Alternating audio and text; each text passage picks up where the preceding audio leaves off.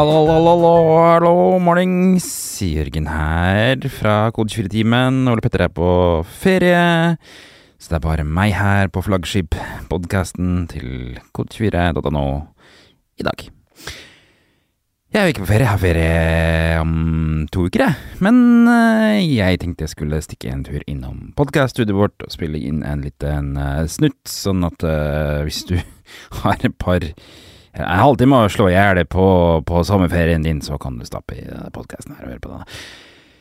I dag blir prat om en studie som viser at samarbeid kan gå utover trivselen. I tillegg så tenkte jeg skulle gå litt gjennom noen nyheter i VSCode, for VSCode kom ut med sin juni-release nå for 4-5 dager siden. Så det er det vi skal drive med i dag. Beklager, det var litt knirk i en dør her som jeg endte opp å høre hva var, men sånn er det. La oss hoppe over til den der emoji-spalta. Følelser er livsviktige, og alle følelser er bra å ha. Forskere vet ikke helt hvordan følelsene oppstår, men vi er alle født med evnen til å føle. Jeg sitter nemlig i et helt nytt podcaststudio her, og jeg er livredd for at noen skal komme inn, for at de har hengt opp, for å få det lydtett, så har de hengt opp sånne filtduker, eller filthåndkler, eller hva det er for noe, fra veggen, eller fra taket, og ned til gulvet, og det gjør at jeg ikke kan se noen av utgangsdørene. Så hvis det kommer noen inn her, ja, da kommer de inn på podcasten. Det er emoji-spalten. Jeg trodde egentlig jeg skulle gå over en sånn friskus-emoji denne uka her, for at i går så gikk jeg og kollega Mattis, som driver Kode24 nå om dagen, mens Ole Petter er borte. Vi gikk til Økernportal, som er den nye signalbygg, på Økern her. Telia skal flytte inn der, Digdir skal flytte inn der. De reklamerer for at de har en ny fantastisk takterrasse, og den var vi interessert i å se. Så og den er åpen for offentligheten. Så vi gikk der, kikket opp på takterrassen, der var det fint, løpebane, jordbærplanter, alt mulig slags andre rare vekster også, druer hadde de der, og sånn. Kjempekul utsikt. Verdt å ta en tur og titte på hvis du holder til i nærheten av Hasle, og hvis du holder til i nærheten av Hasle, da holder du til i nærheten av Kode24. Men det jeg holder på med den sommeren her er at på sommeren så har vi ofte litt trafikk, og det betyr at jeg kan få gitt ut mye av koden som jeg sitter og skriver resten av året for Kode24, fordi at da kan jeg ta ned siden litt og eksperimentere litt og gjøre sånne ting som jeg kanskje ikke kan gjøre resten av året. Så det jeg har gjort nå er at jeg har egentlig skrevet om jobbsiden vår fra scratch, sånn at den ikke viser så himla mange forskjellige stillingstyper, blant annet. Og nå kan man se om en stilling er lead, eller man kan filtrere på lead og senior og juniorstillinger, som kan være kjekt for noen da. Og det jeg holder på, det jeg driver med nå som jeg har fått et ny jobbsiden, er at jeg lager søk. For søk har vi hadde på Kode24 i starten, da brukte vi et veldig dårlig Google-søk, for Google støtter at du kan bygge inn et Google-søk på din egen side, men da får du selvfølgelig et slags sånn Google-variant som tegnes ut i en iframe med Google-annonser, altså, og det vil man ikke ha. Så nå har jeg tatt og sett på vi har, det som er så rart er at CMS vårt har egentlig ikke et søk. Hvis du går på Dagbladet.no som bruker samme publiseringssystem som oss, så ser du at de har et søk, men det er et Google-søk det også. Men internt i CMS-et så fant du ut at der er det et søk som alle journalistene bruker, som jeg tror er koblet opp mot noen slags jeg tror det er koblet opp mot noen Elasticsearch-greier. Så jeg lagde en tunnel i Node som snakker til det API-et, for det er jo det er en whitelist der som gjør at man ikke får brukt det egentlig på utsida. Og så har jeg bygd et lite sånn slags offentlig API for det, eller i hvert fall som funker på Kode24, sånn at man kan kjøre det fra fronten på Kode24 da nå, så det er det jeg holder på å bygge nå, en slags søk. Og det funker ganske bra, ganske kjapt også. Så det tror jeg kommer til å bli kult. Det blir lettere å søke opp gamle kode 24-ting, for det litt rar den forsiden vår. Det mye som forsvinner derfra ganske fort. Så det var det. Altså, emojien jeg har valgt denne uka her loop-emojien, fordi at jeg holder på å bygge det her søk. Så sånn var det. La oss hoppe over på litt stillingsannonser da.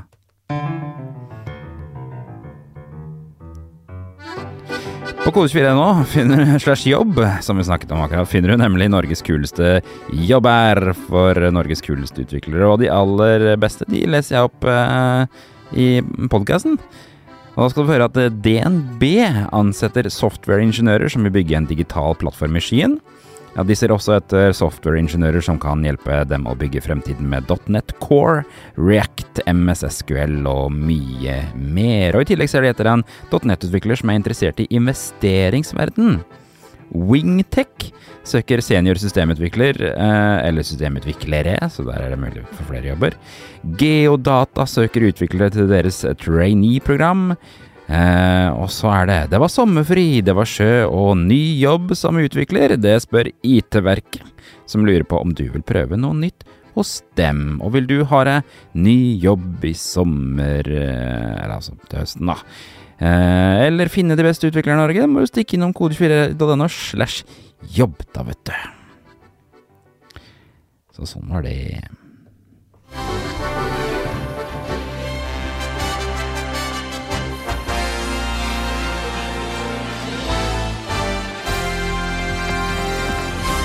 Prate litt om nyheter da, skal ikke det? Fordi det alltid litt lunkent med nyheter, selv i utviklingsbransjen så det litt lunkent med nyheter i sommer. Det har jo dette nye backend-rammeverk som heter Bønn, som har kommet ut. Det kommer jeg sikkert til å skrive mer om på Kode24 fremover. Han har gjort en ganske god video på det, han Fireship på YouTube, hvis du vil lære litt om hva Bønn Det jo mange som mener at dette keiserens nye klær, da, og at dette egentlig bare en sånn reise tilbake til PHP, på en måte, men det jo ikke det, så ta en titt på det hvis du ikke har fått med deg det. Microsoft to ansatte i Microsoft har kommet med en ny studie hvor de har undersøkt litt brukermønstre hos ansatte i Microsoft. Det en som heter Klinghoffer, som Microsofts Head of People Analytics. Ja, for sånne roller har de der. Og en som heter McCune, som Director of Employee Listening Systems. La det synke litt igjen. Director of Employee Listening Systems. Ja. Og det de som bak undersøkelsen. De har funnet noen litt spennende ting I hvert fall, synes jeg da. For de har egentlig sett at økt samarbeid har en negativ påvirkning på ansattes oppfatning av balansen mellom jobb og fritid, og hvor mye de sier at de lykkelige og blomstrer på jobb. Og det jo litt vesentlig hvis noen kan klare å gjøre en studie som viser at samarbeid på jobb ikke nødvendigvis gullfuglen, for der føler jeg at vi, selv I Kode24-sammenheng, så har vi snakket veldig mye om at det ultimate arbeidsplassen på jobb teamavlukke, og det jo så å si alle jeg kjenner I utviklingsbransjen jobber I et team. Jeg kanskje den eneste som ikke jobber I et utviklingsteam av de jeg kjenner som utviklere, men det fordi jeg ikke har råd til å ansette flere utviklere ennå da. Vi får nå se på det. Altså, det de har gjort I undersøkelsen at de har undersøkt kalenderoppføringer og e-post-metadata fra de ansatte, som de selvfølgelig har fjernet identiteten på da, så dette her har vært anonym data. Og det de har funnet at de som sier, for det har også vært en spørreundersøkelse I forbindelse med det her, og de som sier de lykkeligst og trives best på jobb, har 5 mindre arbeidstimer I uka, altså de jobber mindre overtid, det kan tyde på. De har 5 færre samarbeidstimer I uka, altså de samarbeider mindre enn snittet, og de har 17 færre ansatte I sitt interne nettverk, og der antar jeg at analyser av hvem de sender e-post til på jobb spiller inn da. Så det altså de som lykkeligst på jobb i Microsoft, de kjenner færre folk, og de samarbeider mindre med kollegaer i løpet av uka. Så det kan jo tyde på at teamarbeid ikke nødvendigvis fører til mer trivsel på jobb. Og de har også sagt i studiene at de ansatte som de snakket med, som sa at de ikke trivdes eller blomstret på jobb da. De bruker jo ordet thrive, som jo liksom en sånn kombinasjon av at man trives, og at man har fremgang på jobben, og at man liksom føler at man på vei et sted da. Men de som ikke opplevde det, de snakket om siloer, de snakket om byråkrati, og de snakket om dårlig samarbeid. Hva nå enn det betyr. Så jeg vil jo tippe at disse ansatte for det første opplevde at de hadde lite autonomi, kanskje fordi at de på et team hvor mye bestemt, og hvor det mye sånn satte roller. De sier at de opplever byråkrati, som sannsynligvis betyr at de må gå og snakke med mange utenfor teamet sitt for å få utrettet det de skal. Og da blir det jo dårlig samarbeid. Visstnok da, så sier disse to som har laget undersøkelsen, Klinghoffer og McCune, at selv om dette viser at samarbeid kan slå ut negativt, så ikke nødvendigvis samarbeid ille, men at denne undersøkelsen viser at man må klare å balansere samarbeid godt, fordi hvis det blir for mye samarbeid, hvis man sitter for mye og samarbeider, så tyder undersøkelsen deres på at det kan påvirke trivsel på jobb, og derfor det, mener de at det lederne og ansatte sin plikt å prøve å verne seg mot at det blir en 24/7-trend, som de kaller det, å samarbeide da på jobb. Så sånn var det. Det spennende å se om den undersøkelsen her kommer til å få mer oppmerksomhet, om den kommer til å få noen betydning for bransjen generelt da. Det vet vi jo ikke ennå. Det kunne vært interessant å undersøke dette her i Norge. Hva sier folk om men det klart det der med å undersøke e-posten og kalenderen til folk, det ser jeg ikke hva vi kommer til å gjøre i Norge. Så sånn det. Software Freedom Conservancy, det en non-profit som har som mål å gi et hjem til open source prosjekter, og de sier nå at de ønsker at alle sine medlemmer trekker seg fra GitHub. De ønsker det altså at ikke open source-prosjektene som medlemmene deres driver skal være på GitHub. Og i en bloggpost har de kritisert den dominante rollen GitHub har fått i softwareverdenen. De mener jo da at GitHub nær sagt har et monopol, og at de har spist opp alle open source-prosjekter, og at det nå vanlig å tenke at et open source-prosjekt befinner seg på GitHub, som jo det eller? De påpeker at noe lignende skjedde for 20 år siden med nettsida SourceForge. Husker du SourceForge? Den finnes vel fortsatt. Men den skal visstnok da ha gått fra å være åpen til å gjøre all kildekoden sin proprietær og stengt ned. Og disse her Software Freedom Conservancy mener at GitHub plutselig kan gå den veien da. Og de mener at det ikke bør være en så tett kobling mellom open source og en så tydelig privat aktør, og de mener at GitHub har vært veldig flink på å bygge sosiale og andre interaksjonsegenskaper rundt Git, og dermed på en måte utnytter open source-miljøet og all koden som her til å tjene masse penger da. Det siste strået, og grunnen til at det går ut med det her, ser ut til å ha vært GitHub Copilot, da det ble lansert, og det kan jeg skjønne hvorfor da. GitHub Copilot på en måte den ultimate utnyttelsen av all koden som ligger på GitHub, og at Microsoft måtte ha funnet en måte å putte den inn i et produkt som man kan selge. For det skal koste penger fra august. De har lansert en egen nettside også, hvor man kan lese mer om dette her. Den heter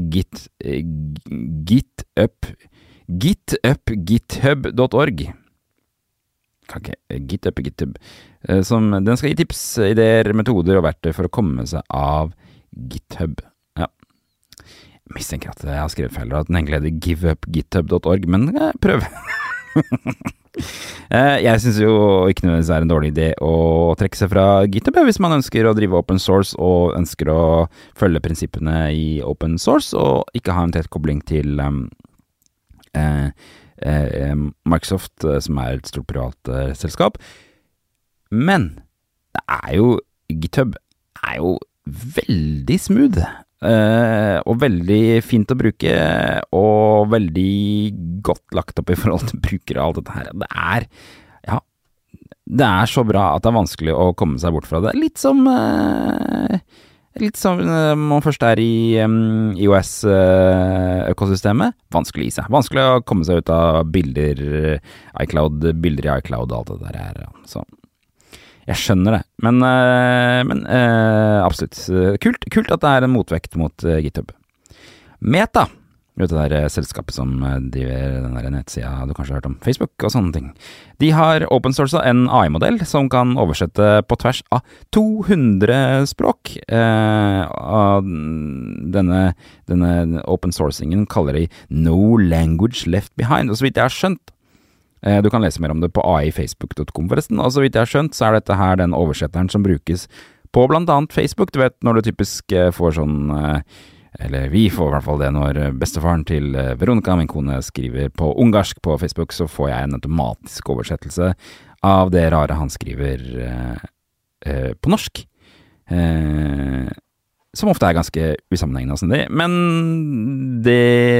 nå det altså den her open source, den AI-modellen, som betyr at du kan bruke den oversettelsesmotoren på dine egne ting, og det som kult med den, som de skriver, at de har satset på at den skal være bred og klare oversettelser til mye mer snevre språk enn det de store modellene gjør, sånn typisk fra Google og sånne ting da. Så det ser ut som det kanskje kan ha en verdi den her. De sier at de bygger den fordi at de ønsker å bygge et inkluderende metavers. Og Wikipedia bruker den allerede visst nok i oversettelsesmotoren din som brukes når hvis nok så kan Wikipedia foreslå en oversettelse av en tekst til editorer eller sånne folk som skriver der for å komme i gang da, med oversettelser. Så det litt kult. Jeg har ikke sjekket den ut annet enn å sett på nettsiden her, men ser lovende ut. Kanskje det lov å håpe på at den her blir bygd inn i annet program våre da, som vi kommer til å oppleve fremover. Og sist, men ikke minst, VSCode har sluppet sin juni-oppdatering. Litt rare, fordi de slipper stort sett oppdateringene sine for en måned i starten av måneden etter. Men det par nye ting der. Treveis merge-editor, som litt kult. Egentlig bare en ekstra fane som viser hvordan, når du bruker når du merger i Git, så viser den hvordan resultatet blir til slutt da, med mulighet for å redigere det i den editoren. Som du kan sjekke det ut på VSCode sine hjemmesider, eller få den nyeste oppdateringen av VSCode. Det ser ganske lovende ut. Jeg synes egentlig at den merge-editoren som de har nå, altså ikke den nye, litt kronglete, og jeg blir alltid irritert for at jeg ikke får redigert ting der og da på en måte. Det virker som denne her har funnet ut noen litt smartere ting der da. Så jeg har tro på det. Jeg har ikke installert på maskinen min ennå, jeg skal gjøre det. I tillegg så har de bygd noe som heter Command Center, som egentlig ser bare ut som et søk øverst i VSCode, der hvor titelen på filer nå. Der kan du søke etter filer og kjøre kommandoer, så det litt sånn, det akkurat sånn som det command-panel, bare at det liksom fastlåst montert på toppen der. Kanskje de har gjort det fordi at den litt sånn skjult, det søket som nå. Ja, Gud vet. Så sånn det. Jeg har jo ikke nye illustrasjoner ennå, men jeg skal teste det. Det burde du også, når du kommer hjem fra ferie, kanskje da. Det var det. La oss hoppe videre til Patrons. For på Patreon så har vi jo patreon.com/kode24 har vi vår Patreon, hvor selskaper kan bli firmapartners av Kode24 for ei slant i måneden. Og denne uka skal vi takke disse selskapene: Capra Consulting, som betyr geit på latin, Enonic, som tror på åpenhet, Facilitator Workhub, som et internasjonalt utviklermiljø, Fiken, som vil 2 ting: glede oss til å gå på jobb og lage produkter de stolt av, Ice, som tror på å se ting annerledes, Luca, som bygger regnskapsprogram, Netlight, som opptatt av konsulenter, Nav, som jobber i tverrfaglig team, Define, som en kreativ og nysgjerrig familie, Footmob, Norges fremste mobilmiljø, Oda, som har en visjon for å gi folk mer frihet, og Kodebyrå, som koder smarte nettsider. Og har du lyst til å bli Patreon og støtte oss på Kode24, Norges eneste nettavis for utviklere, kan du gå til patreon.com/kode24 og få firmaet ditt og støtte oss der. Da kan du bli sølvpartner eller gullpartner og få logoen din på kode 24 på artikler og på vår side. Sånn det. Nei, da nærmer vi oss slutten av ukas podcast. Den ble kort og fin denne uka her, siden det bare jeg som her. Festiger, må jeg jo minne deg på å abonnere. Gi oss en kommentar eller en stjerne. Så snakkes vi neste uke, for neste uke jeg også her. Ha det! Håper du har en fin sommer.